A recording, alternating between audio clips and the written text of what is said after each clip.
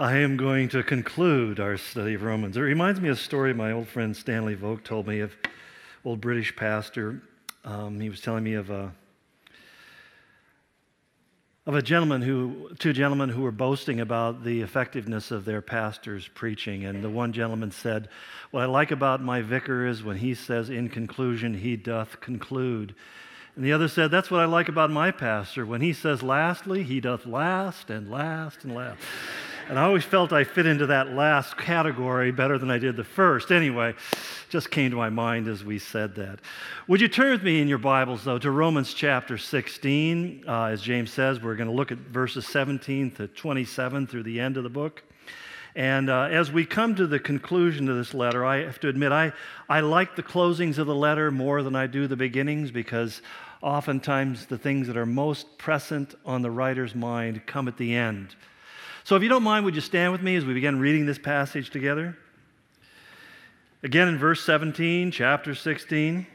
And if you don't have a Bible, there should be one in the seat, or you can look over the shoulder of the person who is just waiting to get to know you better.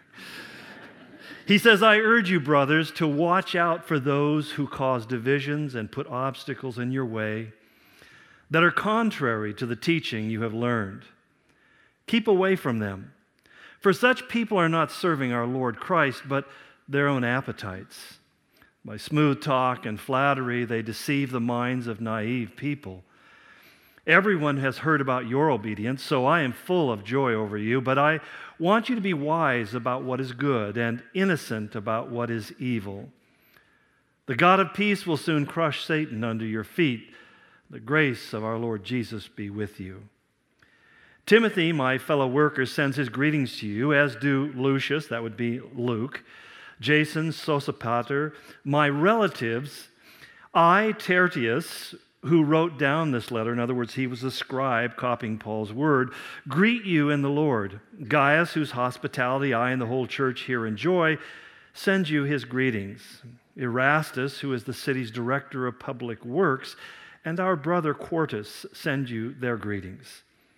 Now to him who is able to establish you by my gospel and the proclamation of Jesus Christ, according to the revelation of the mystery, hidden for long ages past, but now revealed and made known through the prophetic writings by the command of the eternal God, so that all nations might believe and obey him. To the only wise God be glory forever through Jesus Christ. Amen." Let's pray. Father God, we ask in the name of Jesus that your word would open itself to our hearts and to our minds, and that we could be people who are more than just hearers, Lord. We would understand how to translate that into being doers as well. Activate your truth in our life by your Holy Spirit and by the grace that you've shown to us so abundantly. In Jesus' name we pray. Amen. You may be seated. Paul, like Jesus, employed a technique that today we refer in communications, or more specifically, corrective communication, the sandwich technique. And what is a sandwich technique? Well, basically, in short, you wrap praise around criticism or correction, but it begins obviously with the idea of commendation. You tell somebody, I want to let you know you're doing a good job. I appreciate all your efforts, your hard work. And then you follow with a but, and sometimes in this case it's a very long but, a correction basically, but I want you to be mindful of these things. Here are really the points that you can work on. And then finally you close with affirmation. You build the person back up again.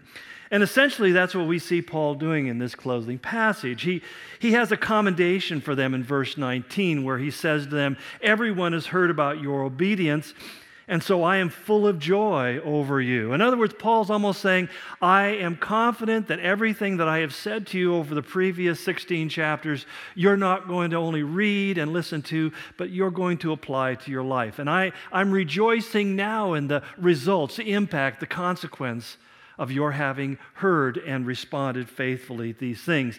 But then he kind of lays into a corrective. In fact, there's 7 things that we might say that he emphasizes, beginning with, first of all, saying, watch out. Really give a tremendous amount of attention, if you will, to those who will cause divisions and put obstacles in your way. Not so much identifying people that he's focusing on, but realizing that it was likely that as soon as they had read this letter, there would be people who would begin to take it and try to get it to say something different than what it actually was saying. In fact, that's why, as the Amplified put it, he says, be on your guard against those kinds of things, that your ears begin to become peaked.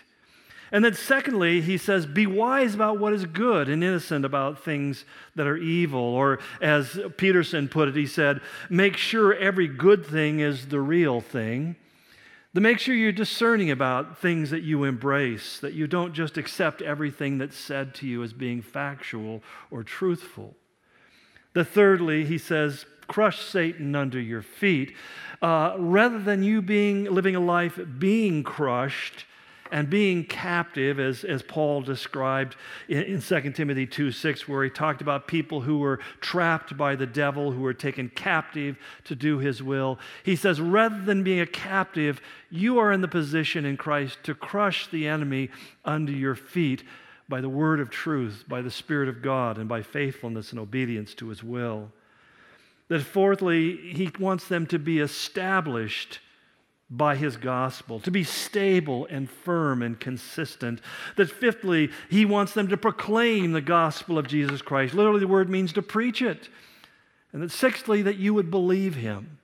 Sounds like an obvious exhortation, but there are times when we need to be challenged. You need to just choose to believe God. Some people say, well, I don't feel like believing God. Well, that's not even really the critical point. The critical point is, am I choosing to believe what God has said to be true and acting, therefore, upon it? And ultimately, he said, seventhly, to obey him, that we might walk in obedience. That becomes the corrective. And then finally, Paul returns to the affirmation when he tells them in verse 24, the grace of our Lord Jesus Christ be with all of you. That in short, that the ability to live up to the Christ callings and standards is not simply a matter of forcefulness or determination or willpower or energy. It's really God extending the grace, a grace that often comes to us when we first of all say, Lord, I know what your truth says. I don't think I can live up to it. Give me the grace.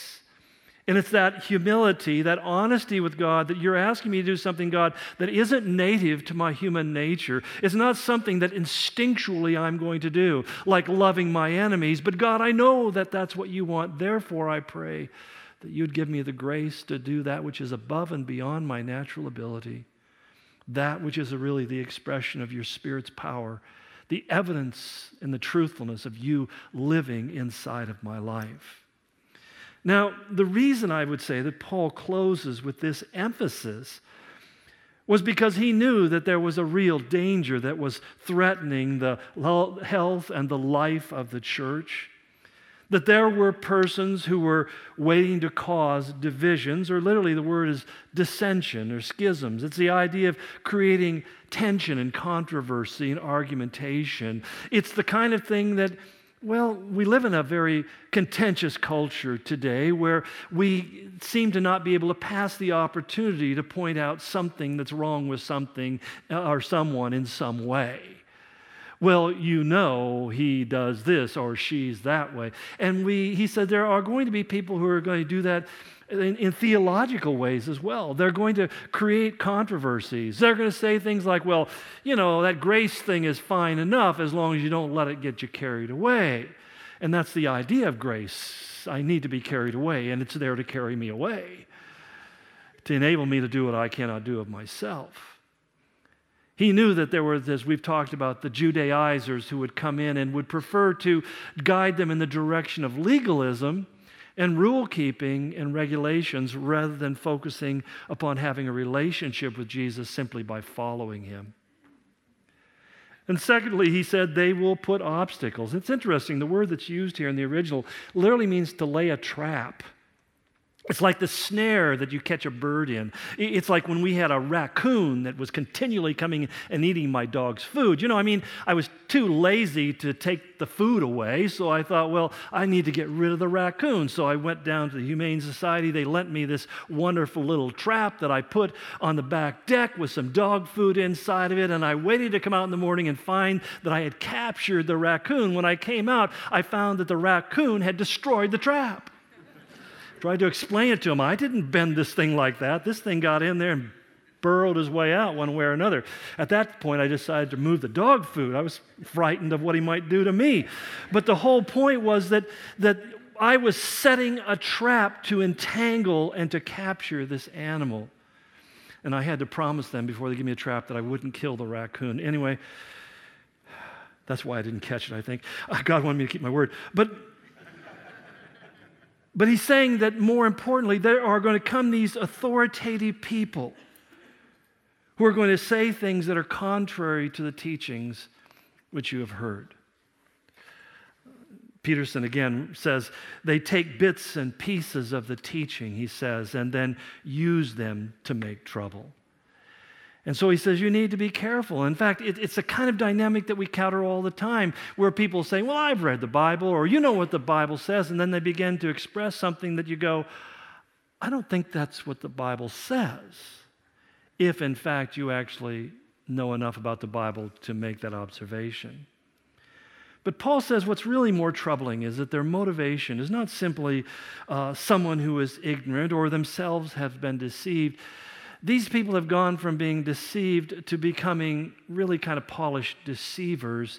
There's a selfish ambition that they are operating in. It says, because they're not serving our Lord Jesus, but their own appetites. It's interesting, even that word appetites is fascinating in the original because it refers to really the stomach or the belly, but at its root meaning, it talks about an empty cavity. That there's an empty cavity in their life, and they're trying to fill it by manipulating other people, using other people to enrich or enhance themselves. And he says, you have to understand that their goal is not to draw you close to Christ, but rather to take control of your life. The technique even is fascinating that he says they use because he says by smooth talk and flattery, they deceive the minds of naive people. And again, the naive there means literally no distrust. Now we think, well, I don't want to be a distrustful person, but Jesus was. In John, in the 2nd chapter, he ends by saying, Jesus entrusted himself to no man because he knew what was in every man. That's why the Bereans were more noble, Paul tells us, or Luke tells us, than other Gentiles that Paul administered to, because after they had listened to Paul, then they went back to the Scriptures to confirm whether or not what he was saying was actually what the Bible taught.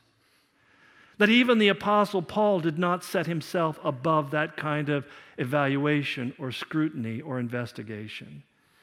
And it's naive to simply say, well, they said it with such confidence, it must be true. Now, there are people who are very confident, and basically because they're very wrong. There's nobody who's more confident than somebody who is completely wrong. That's why they're so confident. But the whole point is, these men, he says, as Peter would warn later on, in their greed, these teachers will exploit you. They'll use you for their own personal gain. And he adds, with stories they have made up. Now, it's not the first or the only time that concerns about false teachers and false teachings were expressed in the New Testament. In fact, I found 18 different times that Jesus warned us. Things like Matthew 7:15, where he said, watch out for false prophets, for they come to you in sheep's clothing, but inwardly they are ferocious wolves. In other words, the false prophet or the false teacher never comes to you and says, by the way, before I start talking, I want to let you know that everything I'm going to tell you is a lie. They don't do that. In other words, they say quite the opposite. Let me tell you why you should believe everything I say without question. And he says you have to understand that they are really using the ploy because they want to devour you, they want to consume you, or as Peter would say, they want to make merchandise out of you. The idea that you are viewed by them as an objective to the accomplishment of their need or their goal. They want something of yours. But he also, in chapter 10 and 24 and on, he goes, be on your guard, watch out, be careful that no one deceives you. So that Jesus repeatedly warned. In fact, we find that the other New Testament writers did as well. In Acts 20, when Paul is talking to the elders of Ephesus before he goes to Jerusalem and is consequently arrested by the Jews and then turned over to the Romans. But he said to them, he says, but keep watch over yourselves. And then he said, I know that after I leave, savage wolves will come in among you, even from your own number. And it's amazing, as Paul is sitting looking at the elders of Ephesus, and he says, I know that even some here who are in leadership in this church will arise, distort the truth, and he says, for a purpose. They'll twist the word of God in order to draw away disciples after them. So be on your guard. Now you'd sit back and go, why would anybody do that? Well, there's often this emptiness, this hole in men's hearts, and they seek to fill it by getting the recognition, the praise, the adoration, the approval, the attention, the audience of other people, and it makes you feel better. And as a consequence, he says, they're going to be driven by that own ego deficiency in their own life. And they will twist the word of God in just a way in order to be able to meet that void in themselves. That's why Peter as well said, be on your guard so that you may not be carried away by the error. And the NIV says lawless men. The word is variously translated as wicked or unprincipled men, men who aren't held to a higher standard, they're held to a personal standard of their own attainment. In fact, it's important to note that every book of the New Testament, with the exception of the tiny little letter of Philemon, has a warning in it about false teaching, about false doctrine, about false prophets. Every single one of them warned that this was a potential and a concern that we should have about as we progress in our Christian lives. Now, ironically, the danger of this happening is probably more real today than at any other time in the history of the church, and in part because of the information age in which we live.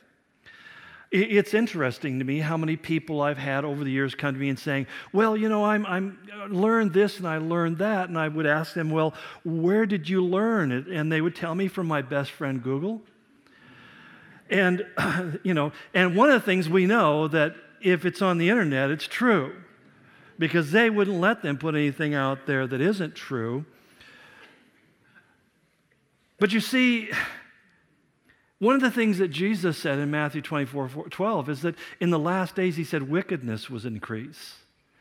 Then in a sense, he said, as we draw near to the close of this era of human history, which is going to be completed with the return of Jesus Christ, he says you're going to see things not getting better and better every day. You're going to see them going the opposite direction. Now, for Americans, this is hard stuff because we tend to be so optimistic about the future. We're looking for that Disney's great, big, beautiful tomorrow, and things are going to get better and better. And I don't want to be negative. Please don't misunderstand me. I'm not depressed, and I'm not hoping things will get worse for you. I want things in my life, your life, everyone's life to get better and better. I want the economy to improve. I want everybody to be healthy, wealthy, and strong and happy and all those kinds of things. But I also know the Scripture says as we come into those closing chapters of human history, as Corey Denboom so adequately put it, you better hold very lightly to the things and loosely to the things of this life because they may be required of you. In fact, one of the messages that Paul warned would be given in the end times is that there would be peace and prosperity, and then said sudden destruction will befall them. We live in a unique time, though, in human history. And for us, it's a time that I think can be summarized by a simple word, a simple four-letter word. No, not that one. A simple word, M-O-R-E, more. Why do I say that? We have more of everything than any other people in the history of the world.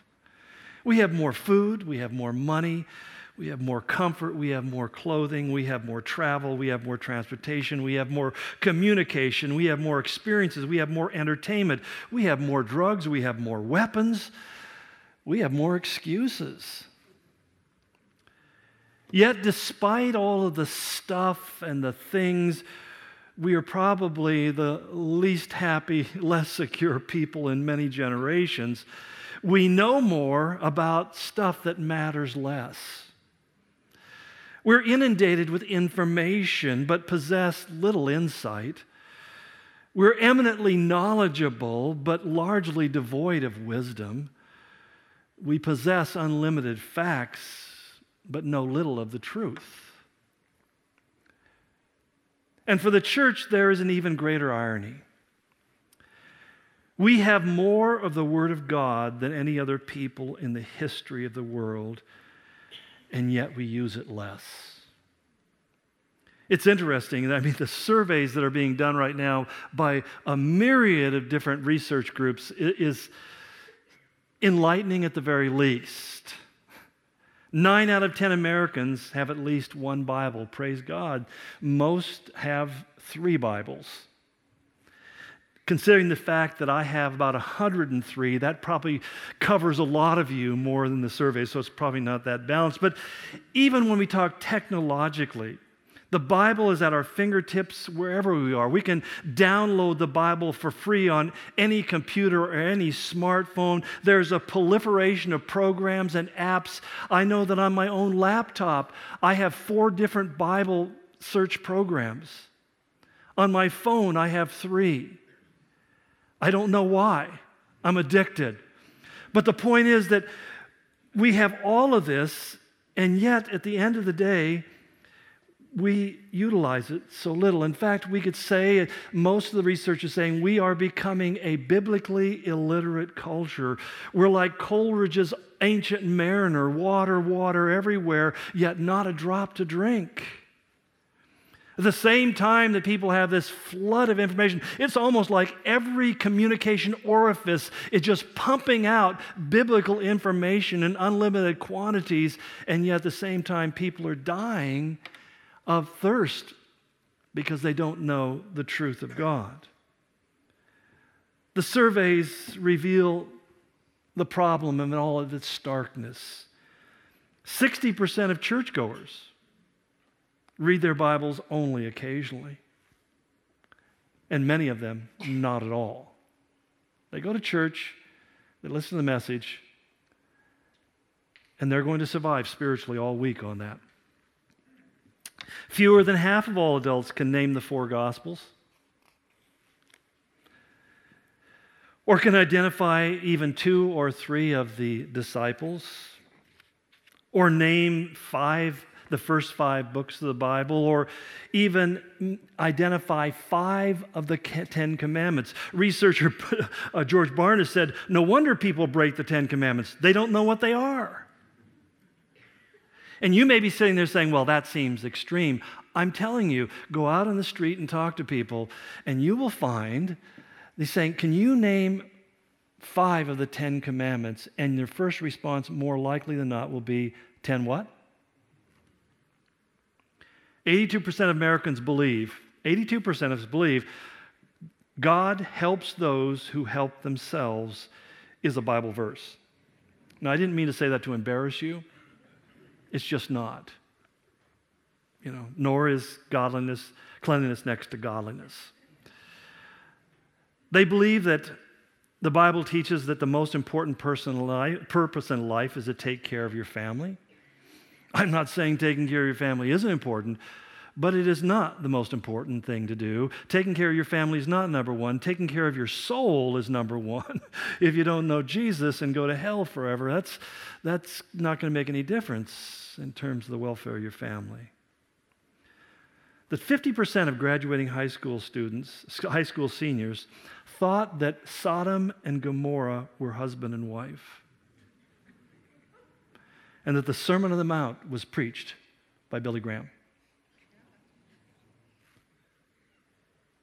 But here's the craziest part of it all. Here's the craziest part. George Gallup writes, he says, Americans revere the Bible, but by and large, they don't read it. In fact, he says they consider the Bible to be important in a general sort of way, but they don't consider the Bible to be authoritative, at least enough to place a claim on their lives or to be binding upon their actions. In other words, in short, he's saying that we look at the Bible and we pick and choose what we want to believe and what we reject, what we don't want to believe. And increasingly, I'm finding this is a theological position for many within the church today, because the Bible is no longer that ultimate authority. We used to be able to say, the Bible says. I remember so clearly Billy Graham and his crew saying, the Bible says, and everybody listened up, because there was not only authority, but there was a binding authority that laid claim to my actions, but no longer. People very, very confidently will just simply say, well, I don't believe that part.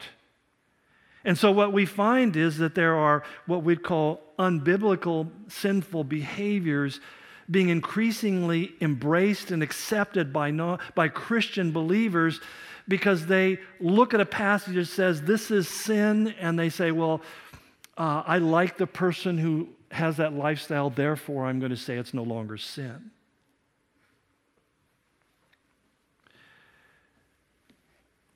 Why does any of this matter? Why does it matter?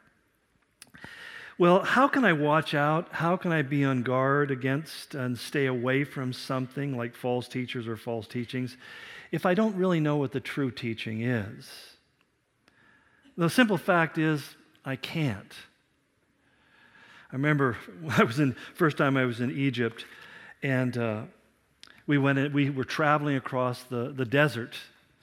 And you've seen the movies of the Sahara Desert, where it's just white sand in every direction. I just want to tell you from personal experience, it's white sand in every direction. I mean, why there was anything out in the middle, I think probably because we needed gas and water and a Coke. But the problem is, we pulled in, and we're sitting there drinking, enjoying it. I get up to go to the restroom, and there's a carpet on the floor, and I just walked right across it and went into, and my host, a Christian pastor, freaked out because I had just walked across a Muslim prayer carpet. And he was terrified that somebody saw me being so irreligious. Now, I didn't know. I didn't know what I was doing. I wasn't trying to be disrespectful. The whole point is, you can't avoid doing something wrong or stupid or harmful if you don't know it's wrong or stupid or harmful. I mean, if you're just simply following the Pokemon Go and you step off a cliff, that's not your fault, because your phone told you it's okay. Maybe a bad illustration, I don't know.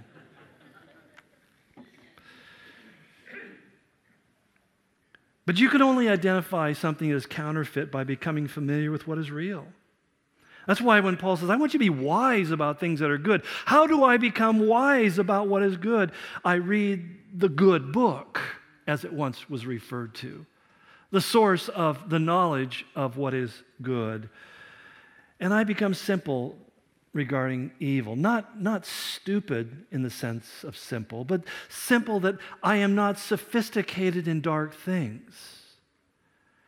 And increasingly, I think in our culture, even the church is becoming sophisticated in dark things. When sometimes I just hear the movies that people enjoy, I think to myself, boy, that's dark. I remember having this debate years ago about the whole Harry Potter series of things, and I had, some people are saying it's of the devil, and other people saying, well, it's no different than Lord of the Rings or Chronicles of Narnia. And I thought about this for a long time, and I suddenly came to a realization that there was actually a great difference between them. Because Tolkien and Lewis, when they wrote their books, of which the movies were made, were men who were trying to create metaphoric and allegorical testimonies of God. Throughout the story, there is God, who is the ultimate ruler of the universe. Aslan controls all things. But in Harry Potter, there is no God other than the God that we find within ourselves. and the power we try to tap into. So that essentially one says man is the center of the universe, and the other was saying, no, God is the center of the universe. But yet people become so sophisticated in the dark arts and not realizing that they are becoming wise concerning evil. And often they have to pay a price for that, because the time and the energy that I'm spending enamored with this whole subtle and hidden philosophy of life is time that I have neglected from spending in the Word of life and understanding the life of God. You see, your worldview is shaped by what you look at. I think there was a reason God in His wisdom isolated me for the first 5 years of my Christian life. And I'm not recommending this to anybody. In fact, I didn't even recommend it for myself. It's just kind of what naturally evolved. But, when you're a Christian, a hippie that becomes a Christian, and you live in isolation, we had no TV, we had no telephone, we had no radio, we had we didn't go to movies, we didn't do anything. In fact, I read one book in 5 years other than the Bible, but I spent 5 years reading the Bible from cover to cover, to cover to cover, to cover to cover, to cover to cover, over again. I don't know how many times. I just know I read the New Testament 6 times the first 6 weeks I was a Christian. Now, some people say, well, I could never read that entire book. Really, it's a pretty short book if you just take the time to read it. But I realized years later that somehow that immersion within Scripture had a way of affecting the way my mind sees the world around me. Because you will be conformed to what you view. It will shape and mold your thinking. Now, my wife tells me I'm not a fun person to watch most movies with, especially ones that are Bible stories. Because even when I was watching The Passion, which did a really good job of following the culture and the history and times in many other ways, even with that, I couldn't keep my trap shut and go, well, that's not accurate. There you go, ruin it for everybody. Like, I'm sorry. But I just know the story from the author. And I know that that wasn't part of his story. But you see, it's only as you handle the truth that you can recognize when something isn't the truth. In the same way that banks train their tellers to recognize counterfeits, not by studying counterfeits, but by rather studying what is accurate. They handle it. I think every time I go overseas and I give them a $100 bill to change into the currency of that particular country, these men and women behind those counters and those little casas are sitting there with lights, and they're looking for a series of telltale indicators to prove to them that this is the real thing. They know what to look for. They don't look for the counterfeit. They look for the true. In the same way that they give tellers stacks of currency and just have them count it, and they slip in a counterfeit every way, and they get to the point where their thumb touches a note, and they go, wait a minute, it doesn't feel right. There are times when we become so familiar with what is the truth of God that we hear something otherwise, and it just doesn't feel right. I may not be able to tell you what's wrong with that, but something does not have the ring of truth to it.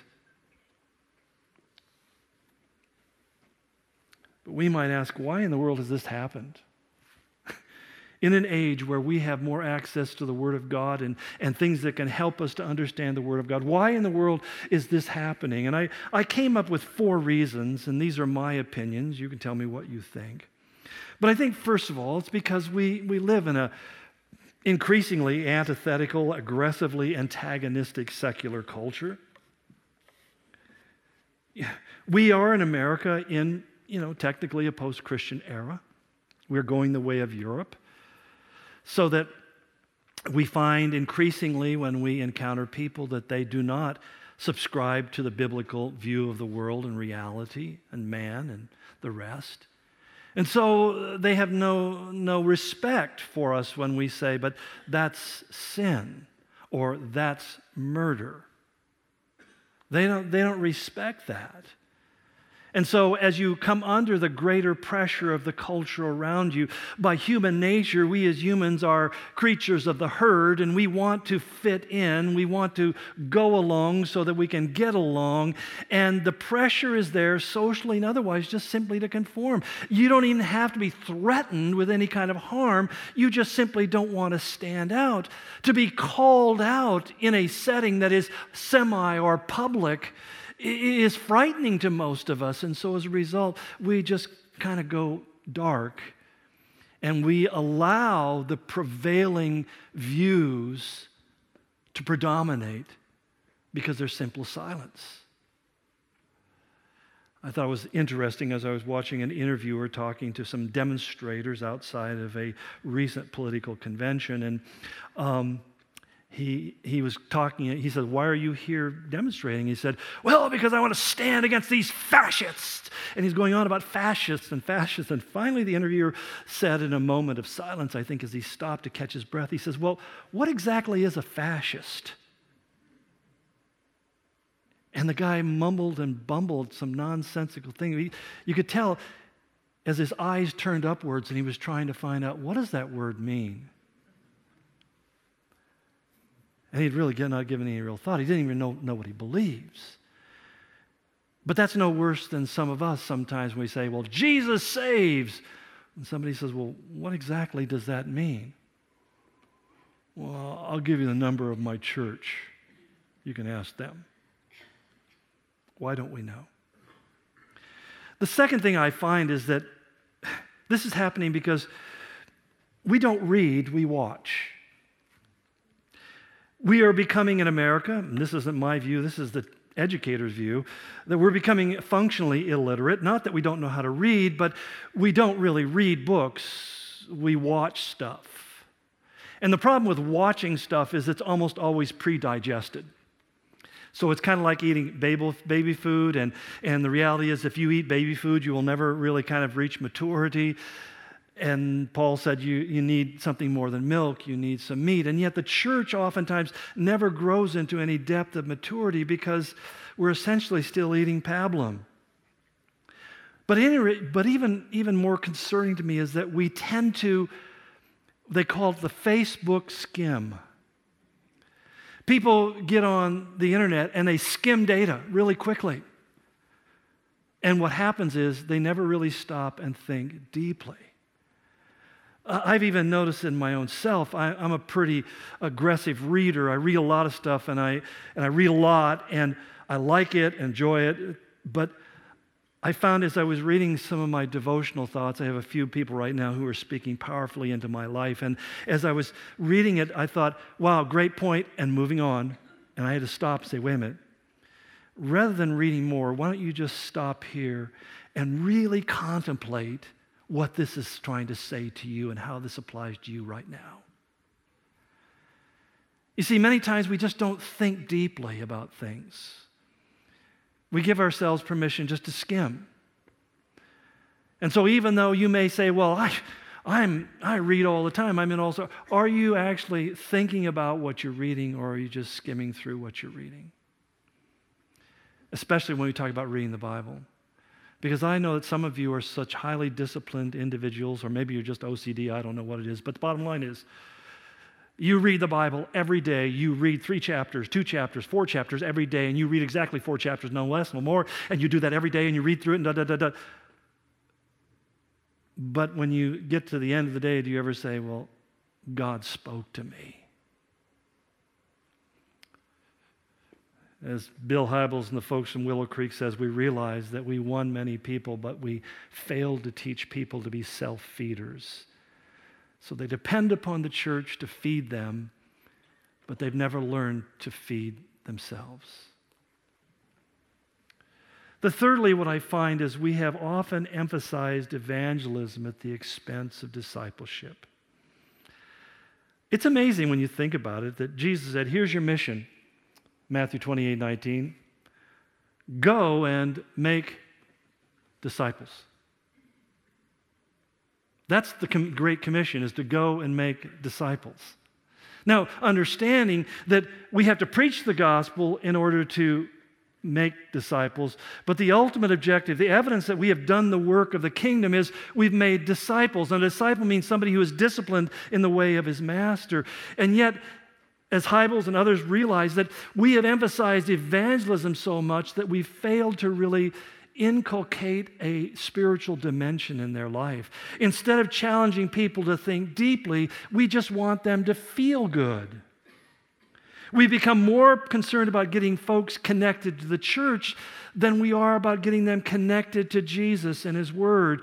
And as a result, in order to do that, we have to go to the lowest common denominator, which means we dumb down the message so that nobody can miss its most basic tenets. And I'm not saying there is not a context for that, or there's not an application, but at some point, we need to grow up spiritually. At some point, we need to really begin to take it on ourselves as this is part of the process that I know His Word. There's a fourth thing I came up with, though, that I think why we are in the state of affairs that we are today. Because not just that we have an adversarial culture or that we're being influenced in a way that makes us skimmers rather than readers, or that we are so focused upon evangelism. I mean, all those things I think are critical, but here's the one that concerns me the most. Many of us really don't take the Bible seriously or even spend much time with it because we don't like what it says. We don't want to have to obey it. But here's the problem. It's like seed that is never planted in the ground. And that's what Jesus said in Luke 8. He said, the Word of God is seed. It's seed that you plant into the ground. But if you never plant it, one thing I've discovered is that if you don't plant it, you have absolutely zero chance of it ever growing into anything and producing fruit. It just won't happen. And so that the same way when I read the Bible, I may not comprehend everything that I'm reading or be able to explain much of what I'm reading. But I know that as I read it, there's a spiritual interchange that takes place. That seed is being planted into my heart, and this is going to grow inside of me, not because I have made it grow, because God, one man can plant, another man can water. Only God can give the increase. But until that seed is planted in my heart, it has no chance of ever producing the fruit of the kingdom of God. So that there are many people who are believers but have never seen the benefit of being a believer because they've never understood, as David said in the Psalms, that your word is as important to me as my daily food. In the same way, I understand the necessity of eating. You don't have to tell me that I need to make sure and eat unless I'm sick. Because there was a point in my life I was so sick, I never thought about eating. It was amazing. I lost 30 pounds. It's a great diet to go on. I recommend cancer to everybody, right? But seriously, if you're healthy, there is a hunger. If you are spiritually healthy, there is a hunger for the Word of God. You want to eat it and you read it. And that's why when I say as a young believer, I read the New Testament 6 times in 6 weeks because I couldn't get enough of it. I just had to know it. I had to know it. I had to know it. And the more I knew it, the more I believed that it was true. And when I hear people say, well, I just don't believe the Bible's true, I ask them, are you reading it? And the answer is always the same. Well, no, I don't read it because I don't believe it. Well, let me tell you, if you start reading it, you'll start believing it. Because not only will you see its truth as being compelling, but you'll find something begins to change on the inside as you plant the seeds of truth in your heart and they begin to grow. It's the prescription for depression, discouragement, unbelief, fear, doubt. It's the thing that changes because you're putting life into yourself. The Spirit of Jesus in you will bear witness with the Spirit of truth that wrote this book, and suddenly there will be communion between you and God simply because you're reading this. So what can we do? Well, I think the obvious answer is, first and foremost, you just need to be in the Word of God. You need to be in the Word so the Word can be in you. It's that simple. Secondly, you need to be in a church that truly teaches the Word of God. Let me think of one right quickly.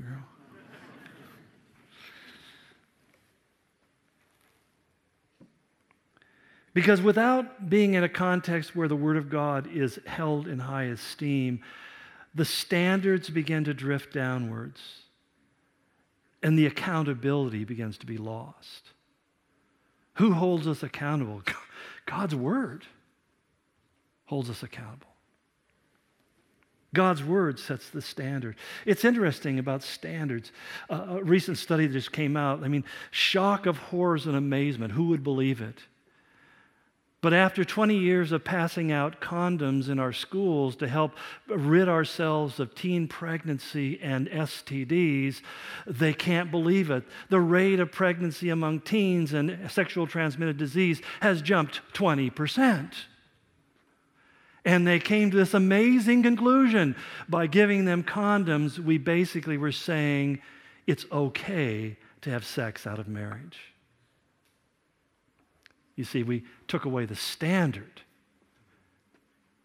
And when we read the Word of God, what are we doing? We're raising the standard over and over again. We raise the standard, and the standard says, no, this is the way you go. Do I always live up to it?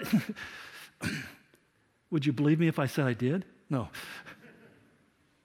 But it still remains the standard that humbles us before His presence and says, God, give me the grace to live your truth. Thirdly, we need to simply commit to obey the Word so that the seeds of truth can be planted into our lives. To the Corinthians, Paul talked about that a life may be revealed, that his life may be revealed in our mortal bodies. That his life might be revealed in your body because you are in the Word of God. Paul said to Timothy, be diligent in these matters, give yourself wholly to them, so that everyone may see your progress, see your spiritual progress. Jesus said, herein is my Father glorified, that you bear much fruit, showing yourselves to be my disciples. We have disciples being disciplined in the ways of our Master. How do I learn the ways of my Master? By knowing His Word as I know His Word, and His Word is in me. It begins to create a whole different path of life for me as a Christian. I don't think any of us, as serious Christians, don't want to grow and mature and be a witness for Christ. That don't want Him to reveal His life in us. But what we oftentimes overlook is if we don't begin to take on the simple responsibility to be men and women of His Word, which means that we just simply read it, and we pay attention to what we're reading, and we give thought to it, then unless we do that, we will always struggle. Because I find time and again that people will come after having made life decisions that have turned out to be very negative and hurtful. And I'm somewhat disappointed in the sense of saying, but the Scriptures say. And sometimes people say, well, I didn't know that. And sometimes people say, I know it, but I was afraid to trust God, so I did something else. It's a reason that Paul said earlier in Romans that faith comes by hearing and hearing comes to the Word of God. These things are all interlocked. They're all connected. And so the question I think that ultimately we have to ask ourselves first and foremost is, does Christ's Spirit, that Spirit of truth, live inside of me? Do I have the Spirit of truth living inside of me? Am I truly born again? Does God live inside of me? Is His Spirit there? Because I guarantee you that if you don't have Christ in your heart, you're going to try to read the Bible and you are going to be B-O-R-E-D, bored. Because there's no connection. It's just words on a page. Maybe if you're really bright, you can intellectualize it and something or other. But the simple fact is you're not going to be somebody who's going to eat and hunger and thirst and feel fulfilled by reading the Word of God if you don't have Jesus live in your heart. So the first step really is you need Jesus living inside of you. But assuming that you have asked Christ into your heart, then you have to feed that and nurture that. And I think it's great that you're here. I'm glad you're here. I'm happier that you're here than if you weren't. I don't want to do this by myself. But you have to learn how to self-feed. And you have to be able to evaluate whether or not what I'm saying is even the truth. Is this really what Scripture says? Now, you may say, I don't respect the Scripture. That's fine. But is this what Scripture says? Because that's all I'm concerned about, is being faithful to what this says. But you can only know that. I know I just have this face you can't help but trust.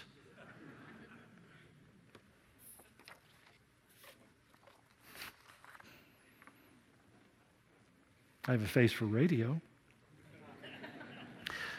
But the simple fact is that by smooth talk, they'll deceive the naive. Don't be naive. Be naive about evil in the sense that you aren't expert in it, but know what this says. Know this book. Know the Word of God. Let it live and reign inside of your life. And you'll be fruitful. Well, that's the book of Romans. Next week I'm going to be gone. Pastor Drew is going to be filling the pulpit. My wife and I are flying down to California on Wednesday to celebrate my in-laws' 70th wedding anniversary.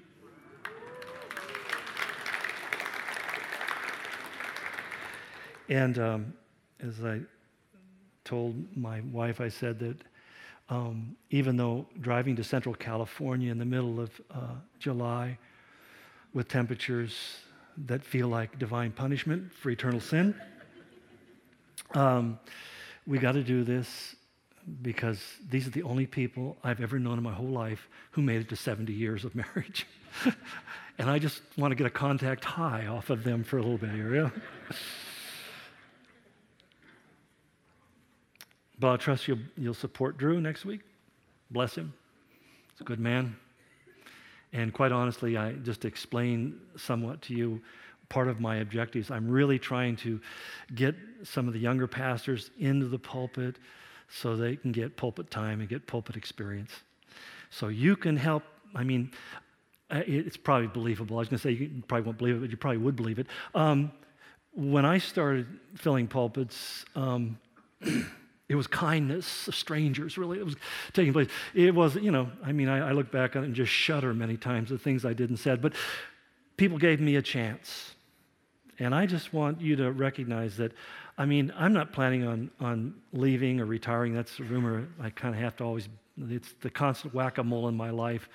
But what I am saying is that at the same time, and this will be a relief to many of you, I'm not going to live forever. And, and so we're really trying to prepare for the future if God tarries. So I just want to give an exhortation. When you hear that I'm not here, I'm flattered that you decide to go to the lake instead. But flattering me isn't helpful. I've already got a big head. I don't need any more flattery. What we need is to really recognize that we're not just a church built around a pastor. We're a church built around a community. And God is raising up a whole new generation of young men, young women, and we want to give them our recognition, our support, our prayers, our encouragement. And we want to allow God to speak into our lives through them because He does. I sit with these young guys and they share things with me, and I am really ministered to, sometimes really convicted by the things that they share because God speaks through them. So anyway, that's what's going on. And pray for us as we're surrounded by a lot of non-Christian families, that God would use us. Let's pray. Father God, I thank you for your word. Certainly an understatement after that message, I know, but I thank you for it, Lord, because it has been profound in my life and in the life of so many others. That, Lord, it is, as David said, a lamp to our feet, a light to our path. And even though on one hand we know that, Lord, you hold the path of our lives in the palm of your hand, at the same time, Lord, it's so beautiful to read your word and know that the path becomes clear. For some here today, Lord, the path is not clear because they don't know your word, and so they're often confused and conflicted about the things going on in their life. Lord, I pray that your Holy Spirit would create such a hunger, the very hunger Jesus spoke of in the Sermon on the Mount when he said, "Blessed are those who hunger and thirst after righteousness." That's the righteousness of your word, Lord, that they hunger and thirst for it because they're the ones who will be filled. I pray that we would yearn to be filled to overflowing, that we would not just have the knowledge of your word, Lord, but we would have the knowledge of you. For how else are we going to understand who you are until we read what you have said about yourself? So God, passion us with a love for your word, a hunger for your word, we ask in Jesus' name. Amen. Well, as we close, we just encourage you to spend whatever time or that God has put in your heart to reflect upon something that I may have said that would have touched your life. I would ask you to pray that God would just bring a renewed commitment into your life to be a student, a prayerful student of his word. As you partake of these elements, just keep in mind that the whole reason we do that is because his word instructs us to do it. So it's merely an act of obedience. But obedience always produces a blessing. And so as you respond to God, whether it's from taking the elements of the communion or it's repenting of something in your life that God says in his word shouldn't be there, that obedience is blessed by God. And you'll only know that for yourself as you do it. So I encourage you to do it. If you don't know Jesus, I, myself, and some others will be on the wings here. We'll be glad to pray with you or with regarding any issue that we have. But we just pray that today we would respond to whatever the Holy Spirit is doing right now in every heart and every mind for his glory.